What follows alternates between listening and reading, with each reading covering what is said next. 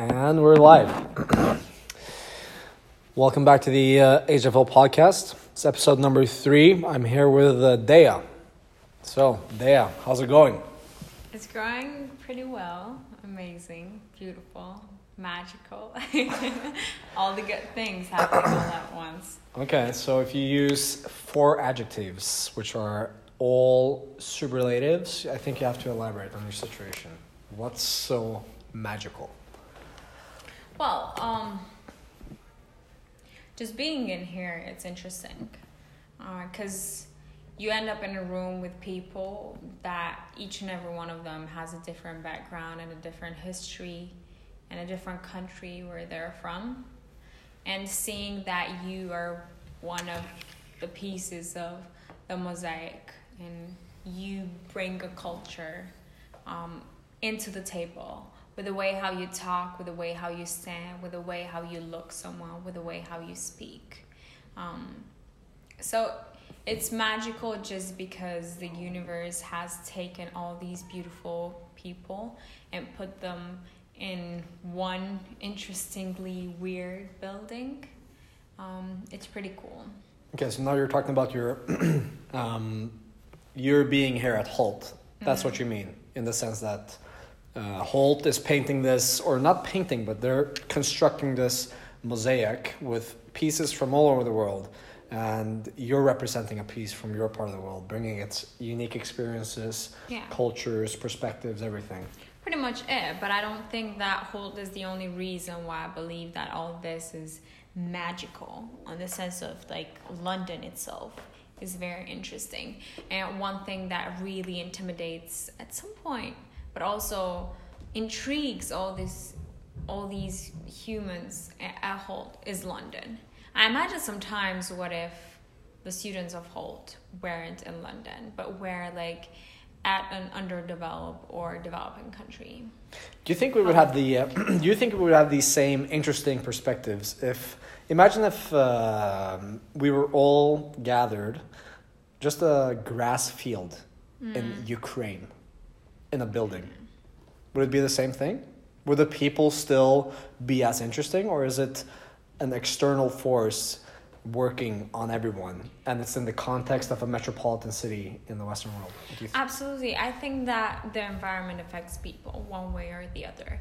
Like, even if we were in a building in the middle of a grass field, whatever, it would be different if outside is sunny. It would be different if outside is stormy. It would be different if in the news says that a tornado is going to happen and the building is going to shut down. And it's going to be different if they're saying that like positive things are going to happen. So I absolutely believe that not just the location, but the whole energy of the place. So the energy of London is not because London in history. Maybe I think that some people over here kind of underestimate the history and the prestige of the United Kingdoms. They might have points to disagree and agree on. But they just like the idea that it's a metropolitan city. And the dynamics of the people, it's so powerful.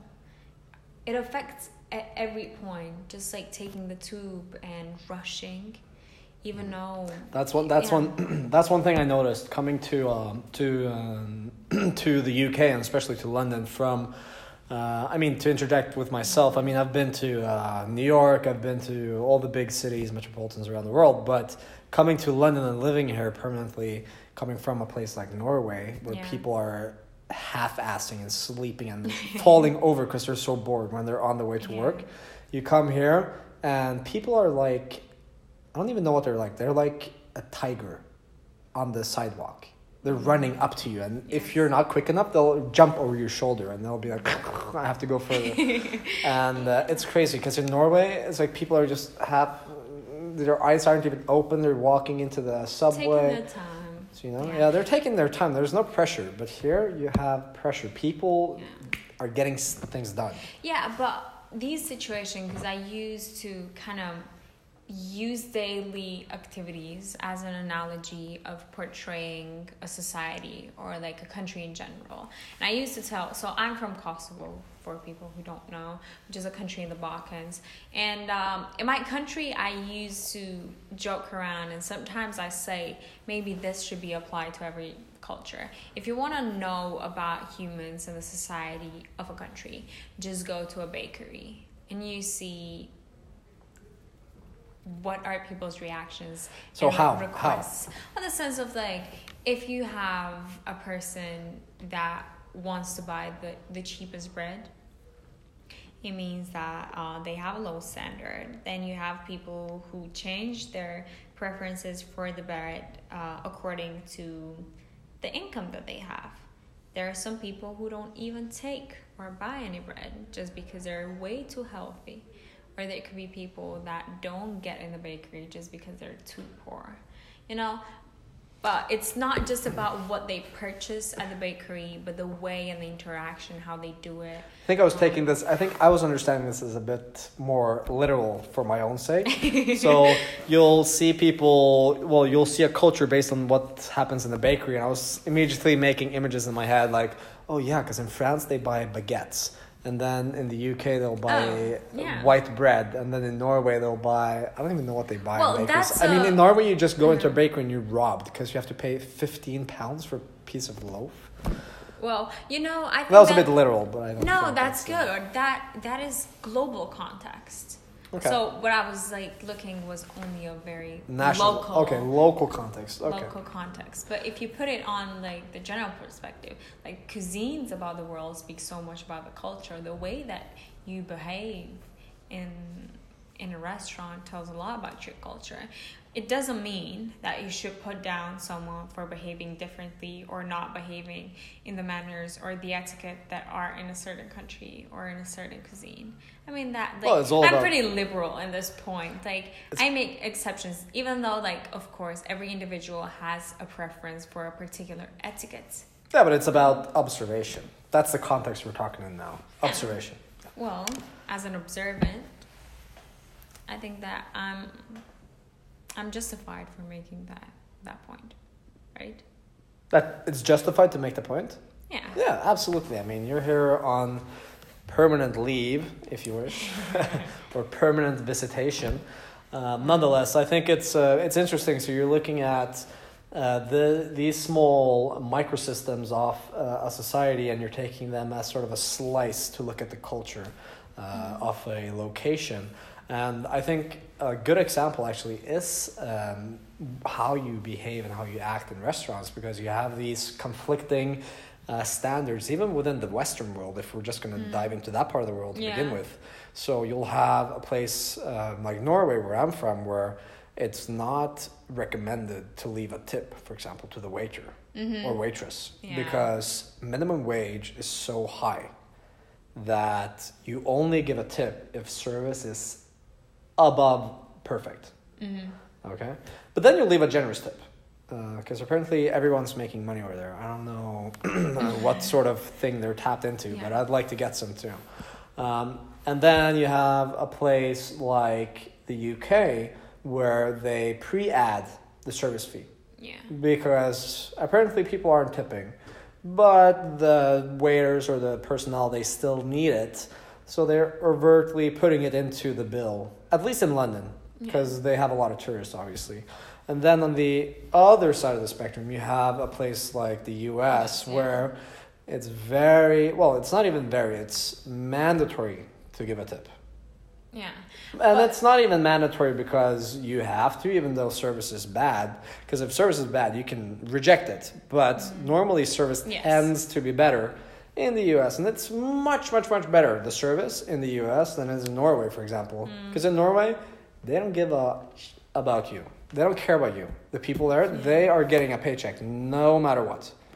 And you're not adding any value to their pockets by eating there. So they just want to get you out of the way and not be bothered by you. While in the US, because the minimum wage is lower and tipping is sort of compulsory if the service is good, they feel obligated to give you a good experience because that's where the majority of their paycheck comes from. Yeah, I think that it's a very nice topic to do a research on. As a person who really might do the masters on psychological organizations and neo-marketing whatsoever, I feel like understanding the psychology between different cultures makes you be a better businessman in whatever business that you have. And that's like something that is self-explanatory and self-known, and like every person in this world knows it. But having a deeper look on such phenomenons as like the tipping or like the bakery and other elements of like daily life that are used to create and draw analogies about the general perspective of a country, that's good. It's the same thing as economists use with the Big Mac. The Big Mac standard to measure sort of the consumer spending index. Yes, so that is wise, and that could be as a model to like draw different conclusions about different societies. But we shouldn't underestimate the fact that it could be also very historical. And sometimes people tend to stick so much on the history that even if the action is not correspondent to the beliefs of the momentum of the country, they still keep up like with what was passed from years ago because they're just used to it. So it's the issue of conformity over here that is brought to the table.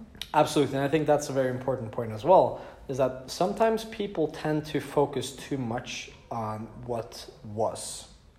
Mm-hmm. And knowing what was, yes, it's important to know where you come from or where you used to be, but it's as important to focus on where are you right now and what can you do to make sure that what comes next, i.e. the future, is better than where you came from, and both where you came from, but also where are you right now. So what steps can you take, what actions can you make as an individual or even as a society or as a local municipality, as anything? Yeah. What can you do right now together or alone? Most importantly, alone, because that's what I believe in.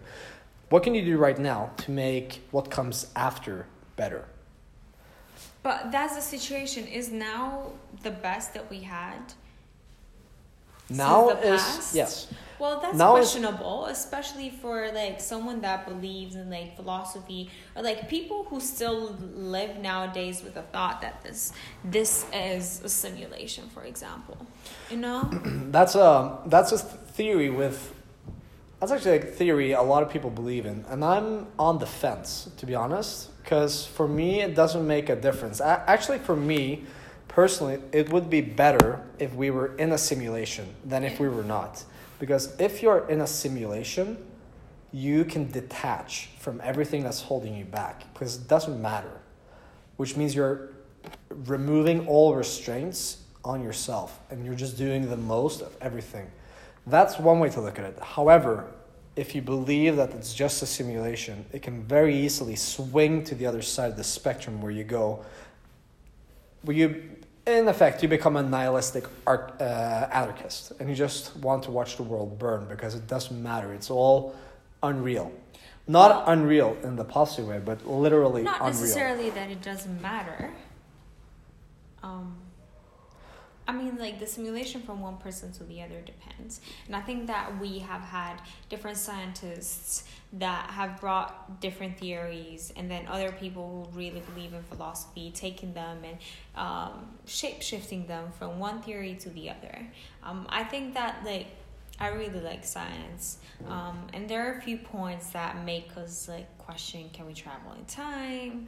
Or can we find another dimension? And all these questions that if they're possibly solved within the next 10 years, like the world would be so different that even today's decision would be questionably important or not. Yeah, that's very interesting. So I have this thing. It was very profound for me. Watching, I'm not sure if you've heard this example before, but it's about trying to visualize a 4-dimensional object. Mm-hmm. Because that's really hard. Theory. Yeah, but four-dimensional objects, it's very, very hard for the human mind to effectively visualize a four-dimensional object because we're bound to three spatial dimensions. Yes. Some people consider us to live in four dimensions because time is another dimension, but that's not relevant to an object. An object that's stationary, that's four-dimensional, is impossible for us to understand because, and the point I'm trying to make is that I've really been looking into this over the past 14 months, just trying to wrap my mind around it. And the best example I received, or the best piece of, I guess the best tip I heard to this date is, so imagine that you have a cube, so a three-dimensional cube, and then you put it in front of a wall, and then you bring a source of light, so a flashlight, for example, or a lamp, and you position it exactly in front of the cube. And then what do you get on the wall behind the cube? Exactly close to the cube? So you have a cube Yes. in front of the wall. You get a shadow if... What's the shadow? What shape is the shadow? It's a square. It's a square. And this is where it gets interesting. So you take a three-dimensional object, you toss a light on it so it casts a shadow on a two-dimensional surface behind it, and the three-dimensional cube turns into a two-dimensional square. And that's how people say that you should... would say that, of course, that you get a two-dimensional because it's a shadow. But if it was a reproduction of the cube, but in two-dimensional, that would be something different. A shadow is not a reproduction of the object. No, it's a representation. It's a representation, but and it's that's not exactly a replication of the object. No, because that's impossible, because you can't replicate a three-dimensional object on a two-dimensional surface. And that's exactly the point I'm making, because if you take the example of tossing a shadow onto a cube and displaying it on a two-dimensional wall, so a plane, then you have a square. Yeah. So now imagine a four-dimensional object, and you place a light on the four-dimensional object, and you try to display it in a three-dimensional environment, and you get a cube. So a cube is the shadow of a four-dimensional tetrahedron. Sorry, it's not a tetrahedron. It's called what's it called again? It's the tesseract. That's a four-dimensional cube. So you take a tesseract, four-dimensional cube, toss a light on it, and you have the shadow in a three-dimensional environment, and that's a cube. It's the shadow of a 4D cube. Well, then we have 4 dimensions. If we move with time, we have 4 dimensions. So basically I believe in the quantum theory, and I think that... Which one? Quantum theory... Multi-world? Multiple worlds? So okay. The theory of 4 dimensions... So you're not with the Copenhagen theory? Which states? So you're with the multiple worlds. Yeah. Multiple worlds is that everything that can happen, happens. And your conscious self is just following one thread of choices or outcomes. Well, that's questionable. So every time, I got the same question yesterday. Really? And I gave, it was yesterday, and I gave an answer that was like very simple, but I think it's very good. So probably anyone who hears this, asking them to kind of reflect on where they are. So they're probably are somewhere in a space. Like we are now. Like we're now. So basically over here we have so many chairs. And each and every one of these chairs could be a future Lars, a future Dea. In the sense, the chair on my right could be a Dea that is going to be an actress. Another chair over there is going to be a Dea that is going to be studying philosophy. Another one, I don't know, a policewoman. So I have the options in the life to be different selves. But the difference is the steps that I take. maybe the closest thing that I could do is being an actress, which is right by me. But simply life didn't take me, so like situations like didn't make me turn on my right, see the chair and touch it. Or I could touch it and then jump to another chair. So I think it's not necessarily predestined, or we don't have a definite finish line. But No. it's more of like we have different versions of ourselves that we could reach. Like you right now could start on doing sports and never wear a suit in your life. That's a possibility. I could do that tomorrow. Yeah, that's what I'm saying. So it all depends on the daily actions that we take, the way how we talk to people, like if we open a phone call or not, if we wear like particular clothes or not. Like if you go to a restaurant and you just talk with a businessman just because he sees you with a suit, you're gonna keep on the conversation. But if you're dressed artistically, you're gonna develop a conversation with someone whom we have more probability to be like a designer or something else. So I think that it's all about the energy that we release, and then we get closer to these chairs, or maybe we stay on the same chair, but the chair comes to us, you know? I think this interjects with the many worlds theory. Yeah. Because the many worlds theory doesn't state what choices you make. However, it does say that whenever we are faced with choice, and I actually believe that choice is a continuous line, so it must be infinite in some sense. Even though you live for a finite amount of time, you're not the reason for the many worlds theory. However, it goes on with time, and it's a continuous effort, because at any given moment we could make a new decision if we wanted to. I mean, and if we're going to speak in hyperbolic terms, at any time I could just flip out and become crazy and just run around screaming. I mean, Yes. I'm making a hyperbolic argument, but however, Yeah. as choice is something we're faced with continuously. So it's not like okay, I will walk to the fridge and then I'll choose between getting ketchup and mustard. No. It's a continuous thing, because at any moment you could abort and do something else while you're still there, or while you're walking towards something. Even Anyway, ketchup it's and not- mustard is a decision. Exactly. That's what I was saying. So it's not like a video game. Okay, now I choose this and I walk to another destination and then I make another choice. No. You have continuous choice between the two destinations as well. Yeah. If you become really philosophical about it. Anyway, it's not very vital to the argument. However, the way that what you mentioned before interjects with the many worlds theory is that, yes, we can become anything. And that's part of the many worlds theory, is that every time you're faced with choice, the universe duplicates. In the sense that any decision that you could have made at any given time happens, but you're only conscious for one of those outcomes. And really, you can't think too much about it because it will ruin your brain.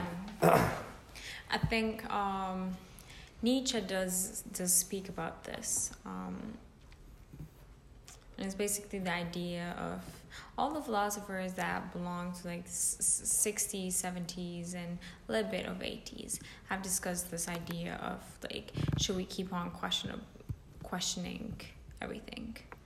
And I just feel like sometimes it's good to have these thoughts, because you're more conscious about the decision that you're making. It's just like you deciding to buy a beer or a lemonade, you know? It's a simple decision, and I think, of course, that we do unconscious decisions all the time, but at the end of the day, its impact could be way greater than we think. Butterfly effect. Absolutely, it's chaos theory all over. And this is another question then, is if we're faced with all these choices, what drives our choice or decision making? And I think that's a whole nother realm of exploration, because you're saying, and you're giving this very accurate example. So you go somewhere and you're deciding, do I buy a beer or do I buy lemonade? And that's a decision which is usually, I mean, unless you have like work tomorrow and it's 5 a.m, usually it's an impulse decision. You already know when approaching, and then they ask you, what do you want? And you're like, okay, I'll have this. Yeah, impulses drive. Impulses. But where does our impulses come from? So where do they derive? Well, is it based on experience? Is it based on genetics? Is it our environments? What is it? Our habits? It's a deep question on the sense I could just cut down shortly and like be like, it's the soul. The soul. The soul. I could say that. Yeah. But then that's a very short answer to a very big question. But then every moment that you think about it, you're like, if you believe, especially in science, you're like, oh, it's genetics. Partially genetics. Because then you put yourself into the environment. And going back to the first point that we made, which was if you are in a building in Ukraine, the environment affects you the way how you make the decision of the business. You know, I think that it's all psychology related. But at the end of the day, what makes me choose a pizza rather than a hamburger? That's comfort. Not necessarily. No. It could be impulses. But like these are daily scenarios when we take the time to make the decision and we do the decision accordingly to our preferences. Mm-hmm. But if I put you in a life or death situation, or I'm like, you're not going to be able to do this unless you're not going to be able to pursue a career and that unless you like make the decision between these two choices. When I put you in like a very fast situation when you have to like do the decision immediately, that's where the impulses come.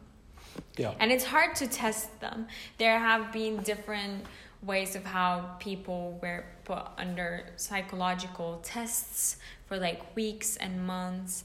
And there are other people who have tested classical conditioning. And I just feel like it's a story that keeps on going way too long and you never reach an answer to it. Unless you say soul. Unless you say soul or unless you say God is in charge of your faith, which I believe sometimes. Anyway. You can question God.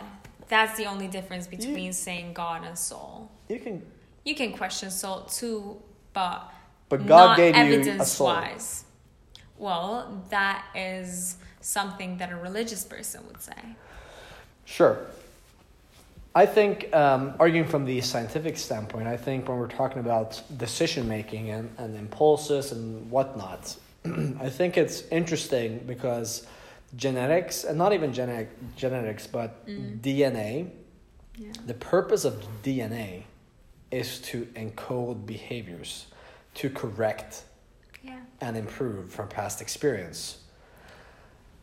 And that's a very interesting thing because that makes you think, okay, so I should be making good decisions all the time because obviously my ancestors and how long is our common ancestry? I mean, you're the result of you as an individual sitting here in this chair right now, you're the result of 3 billion years of life. And your ancestors, they were monkeys in Africa or wherever, and then they came to Europe, and then you survived the Black Plague, you survived the Crusades, you survived the Balkan Wars, you survived World War II, World War I. All your ancestors survived all these things. There were survivors. They were the survivors all throughout history up to this point, and now you're the front runner for this 3 billion year long history. I'm leading the world. Yeah, you're effectively you are the leader or the infantry for your line of ancestry right now. And one would think that after 3 billion years, if it was all driven by DNA and genetics, you'd be making, I would say, the best decisions in the world every time. However, there is another part to the equation. A question, though. What? I want to make a question, though. Yes.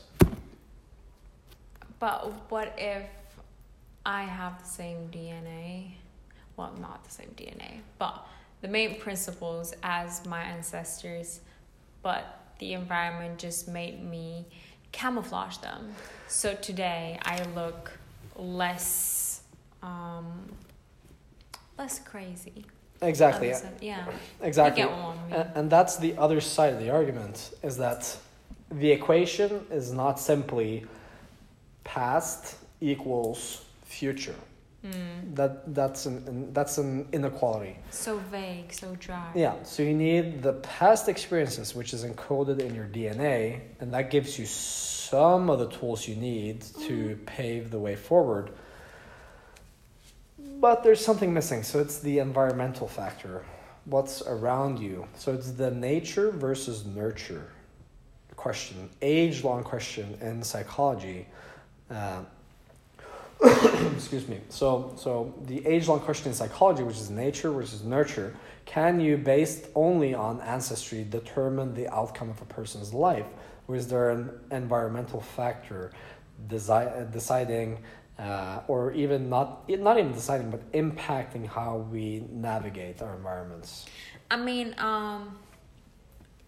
if I make a comment on this, it would be wrong. Why? Because there are so many people that have been spending so much time all over these years to put actual facts and evidence to prove if this is right or wrong, if it's nature or nurture. I haven't done much readings about this, and I feel like if I give a stand on this, it's going to be impulses. And those impulses are just going to be because I was more dominated in an environment that believed that nurture affects a human being, or I could be the vice versa, you know? So I would be biased if I give you over here an answer, just because I haven't done much readings and evidence. But what's your opinion?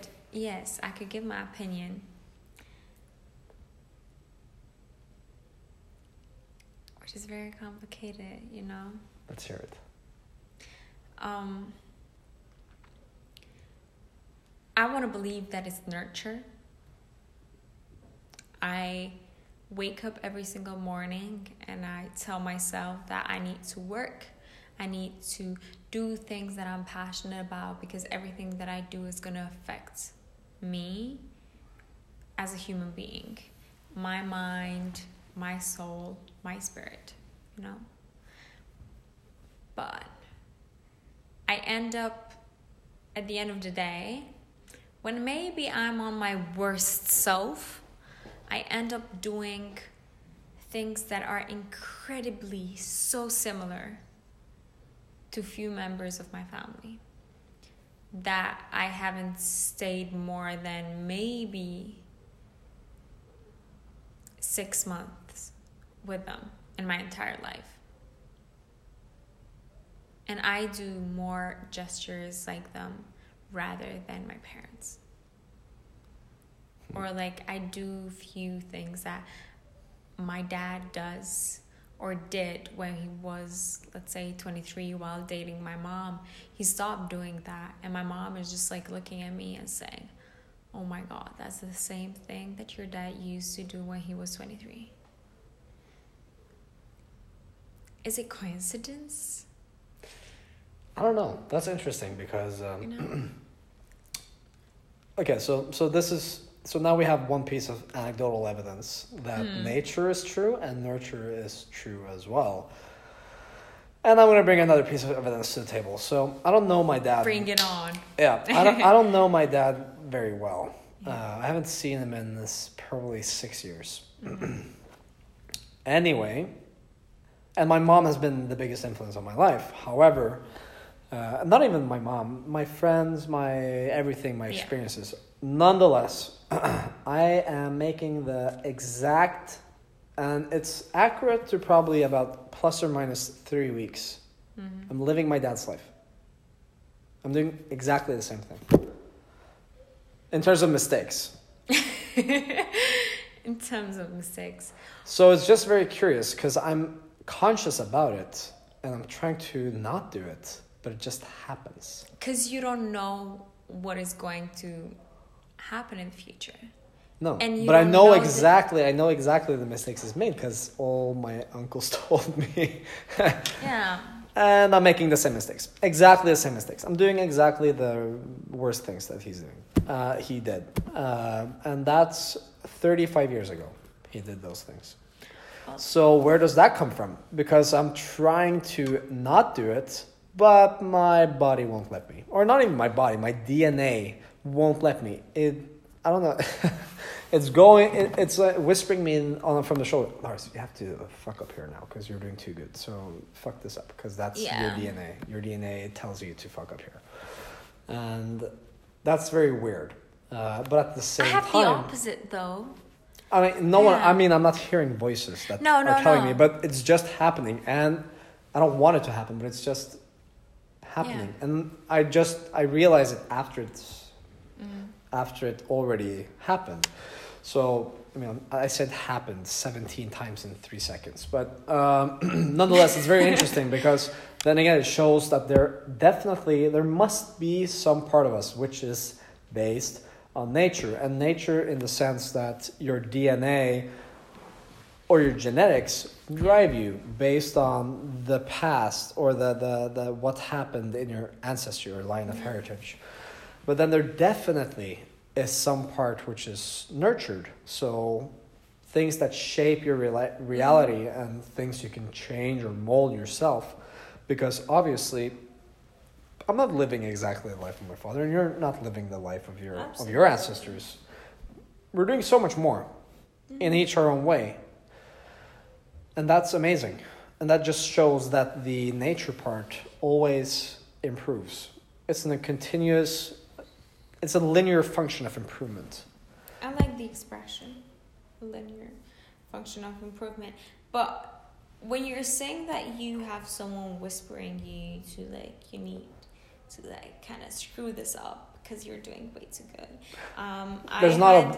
There's not a literal voice. Just for you guys listening here, there's not a voice in my head telling me to fuck up. It's my DNA forcing my body to mess up. But I'm saying putting on myself. We had a discussion today on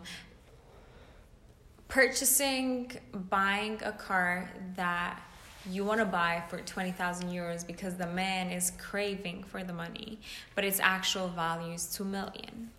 And we were having a discussion whether it is fair or not, or what you should do. And then at a point I said that when you're making business, you might be unethical, and it's fine. So in this point, what you do is that you buy the car for 20,000 euros, even though its value is 2 million. But you buy it. The person who's selling is unknowledgeable, so you take advantage of the system. And then I had something in my own self that was Taya, I was raised such a hustler. Yeah, I was raised with the principle. So here's where my nature comes on really believing in the fact that if you do good, you get good. If you help someone who's craving and is in a bad condition, you're gonna get it somehow, maybe even better at the end of the day.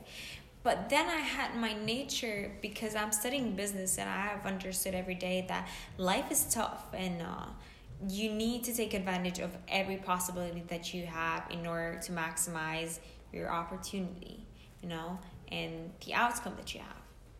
So there are different clashes.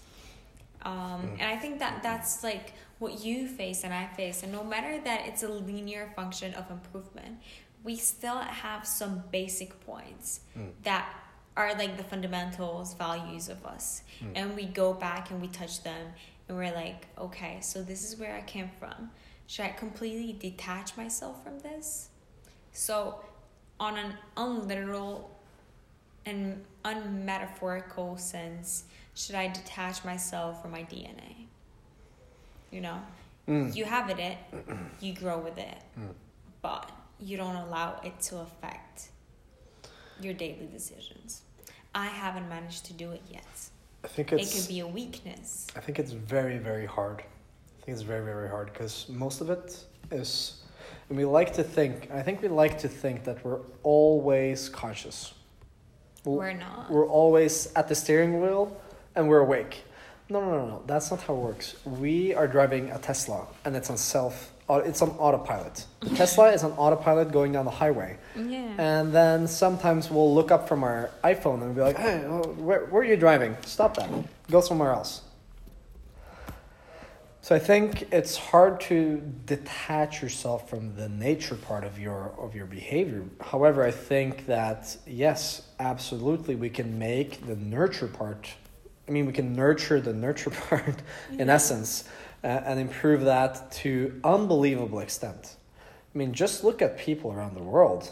I mean, people that have come from literal hell and became epitomes of everything we want, no matter what you want. There is someone out there who came from, I don't even know where they came from. They came from, I don't know, they lived with 50 spikes of stone through their chest and they had no arms and legs, and then now they're a god. Not literally, of course. Yeah. But there are things out there all the time, and I think it's all about mastering your mind, because your mind is capable of so many things that you have no idea how to even understand. Yeah. And I think the way we understand our minds and the way we unlock certain parts of it, and I'm pretty sure that David Goggins said this not too long ago, that the ways we unlock parts of our mind is by destroying ourselves. Yeah. It's by going through unbelievable adversity. That's how we unlock parts of our mentality. Being destructive. Not even being destructive, being destroyed. Destroying ourselves is how we unlock parts of the brain and become exponentially improved moving forward. Well, yeah, absolutely. I feel like in the moment when we have making, not mistake, because it's such a cliche comment, but when we have managed to destroy something that we have, we kind of learn the value of it. We kind of acknowledged the power that it has.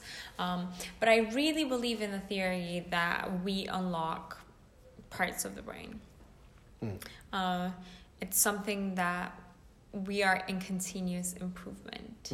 And it's all upon like being challenged and like someone challenging you that much that you feel that you're destroyed, even if you're not. But just like the feeling that someone was so good at something that he couldn't catch, and just like being in a continuous competition with yourself and the rest. Absolutely. And I think that's I think that's an encapsulation of just the current Western world, and our societies and everything is built around this thought that we're always in charge, even though we might not be conscious, but we're all individuals, and the purpose of an individual is to improve, and when the individual improves and becomes the best version of itself, then that in turn helps everyone else. Because I think it's an innate, on a general basis, I think it's within everyone. I think everyone's born good, if we're speaking in general terms. Generally, people are born good. And I think if you, as an individual, part of the general assembly I just told you about, make it to the point where you're fulfilled and where you can't be perfect, but when you're the best version of you right now, then you'll extend and spread your energy. Is such a bad word. I don't have the vocabulary to explain this. It's too deep. Anyway, you'll spread around you with what pulls everyone up, what makes everyone become better as well. And I think that's such a unique thing to where we are right now, where we're focusing on individuals making their lives the best, and the result is that everybody else's lives become better too. We're hungry. We're starving. We're always starving. Well, you are starving. There are people who are just in peace. There are people in Norway that are just in peace and they might not be starving as you are. Well, that's I hope that's nobody your heard that. I can't say that loud. That's Yeah. So that's again. I think it's a measurement of success can be anything, and this relates to, yes. and this is as much about life as it is about business. So, success is very subjective. Mm-hmm.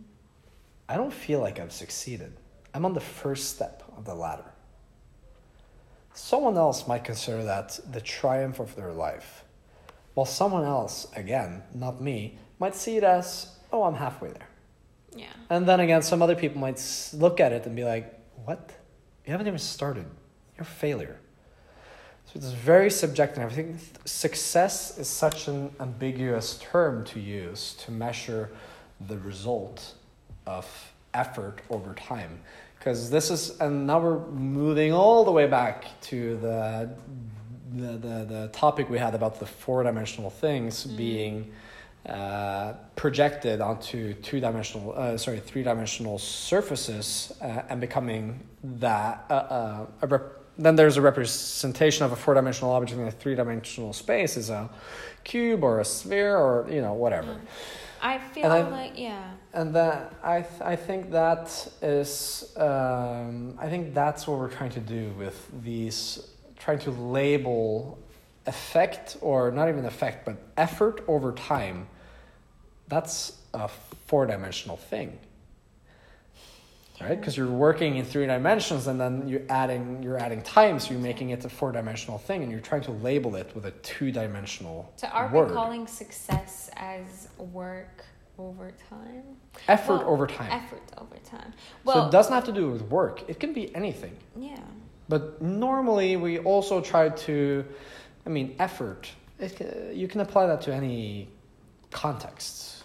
Yeah, But doing something consistently over time, it's impossible to become worse. 10,000 rule, our rule. But I feel like, firstly, I need to say that to me, success is not a point in life. It's not a point of achievement or something. So like the moment when you succeed, like let's say you get a degree in this college, it's going to be an event. At the end of the day, you're going to list all the events and name it success or not. It's not up for a single moment in life to call something a success or not. Exactly. That's why you call it events, and I like the theory of labeling it as effort over time. If there is anyone who really loves physics listening to this, they're probably going to have a lot of arguments that are going to give so many points about the 4-dimension theory, that it needs to be an object and the energy within the object. If this was a simulation, we'd be like, okay, so everything that we've experienced so far, it's a 4-dimension example in real life, because we're within an object, we're putting effort, we're 3-dimensional, where we're having time, but we're not in a simulation. And that's what destroys all this, We're in a world and we feel like we have different galaxies, we have a universe, and it's gonna keep on growing up until a point that the galaxy is just gonna blow up. But it's not us, supposedly, unless some bombs are dropped or something like that, But that's my dream. I'm gonna blow up the speaking, galaxy. That's my point of success. That was a joke. I wish Really you bad. luck. Someone is going to record you and set you at the court and being like, this is a threat to you, man. This is why the galaxy is failing. This guy said he was going to blow it up, and now it's blowing up. So he did it. He went to the middle of the galaxy, he put a bomb there, and now he's back. I just want to say that the most dangerous and the most beautiful thing in the world is a human's mind. Period. I don't think that anyone who comes near me and tries to say that no, that statement is not true, I'm going to be ready to keep on talking for hours and prove them right. To prove them wrong and prove myself right. On the sense that if you want right now to blow the galaxy, you're going to be working for it. You might not be able to do it within an hour, or you could also make it happen. You know. But it's all upon your mind. Don't worry, I won't blow up the galaxy, but Okay. probably. Yeah, I agree. Unequivocally agree. The human mind is the most amazing thing in the universe. It is. That's it. There's nothing else to say. In our galaxy. No. Well, in the universe. You never know what's there. Exactly. Mm. But this is all we know right now. Yeah, so our brains are the epitome of everything. Within your perspective, from your perspective. From any perspective. If you ask a caterpillar what's the most amazing thing in the world, and he knew what we know about the brain, he'd say, yeah, you know, my 1,000 legs, they're great. They're just sticks walking into the ground, but I'm going to say the human mind is great because they built like 50,000 cities made of stone. Okay. And inside they have, I don't even know what they have inside. I've never been there, but I'm trying to walk into it all the time. I keep falling down into these like well, I'm cubes gonna full of rats. I'm gonna point a podcast with you and an alien in like some years, and Yeah. then you do the same discussion. Then we'll see if the then, alien's yeah. mind is more amazing. Yeah. Hopefully it will be, because then we can learn something incredible that we don't even know how to comprehend. Or we can teach them Yes, and exactly. conquer something. So think about this thing, because you were speaking about the soul, and this is going to be the ending thing, because we're really out of time. Yeah. So the human mind, Mm-hmm. and then you have the soul. You were talking about the soul before. Yeah. So think about this thing. Mm-hmm. We're returning to the four-dimensional things being projected into three-dimensional space. Okay. So I hope you all remember the example with the Yes. four-dimensional cube. You put a light on it, shine it onto a 3D surface, and then you get a cube. Yeah. And in the same way that if you take a cube, place it in front of a two-dimensional wall, a plane, toss a light, and you get a square on the Yeah. wall. We all agree. So think about this thing. And I think you have to be really high to follow me right now. But Yeah. just listen. So imagine if your body is just a three-dimensional shadow of your four-dimensional being. And that's your soul. I wish I was high, but I can really think about it even like this. So your body in this world, It's just a shadow. I'm tripping just talking about this. So it's just a A shadow. shadow of your your soul. four-dimensional soul. Damn. We'll see you next time.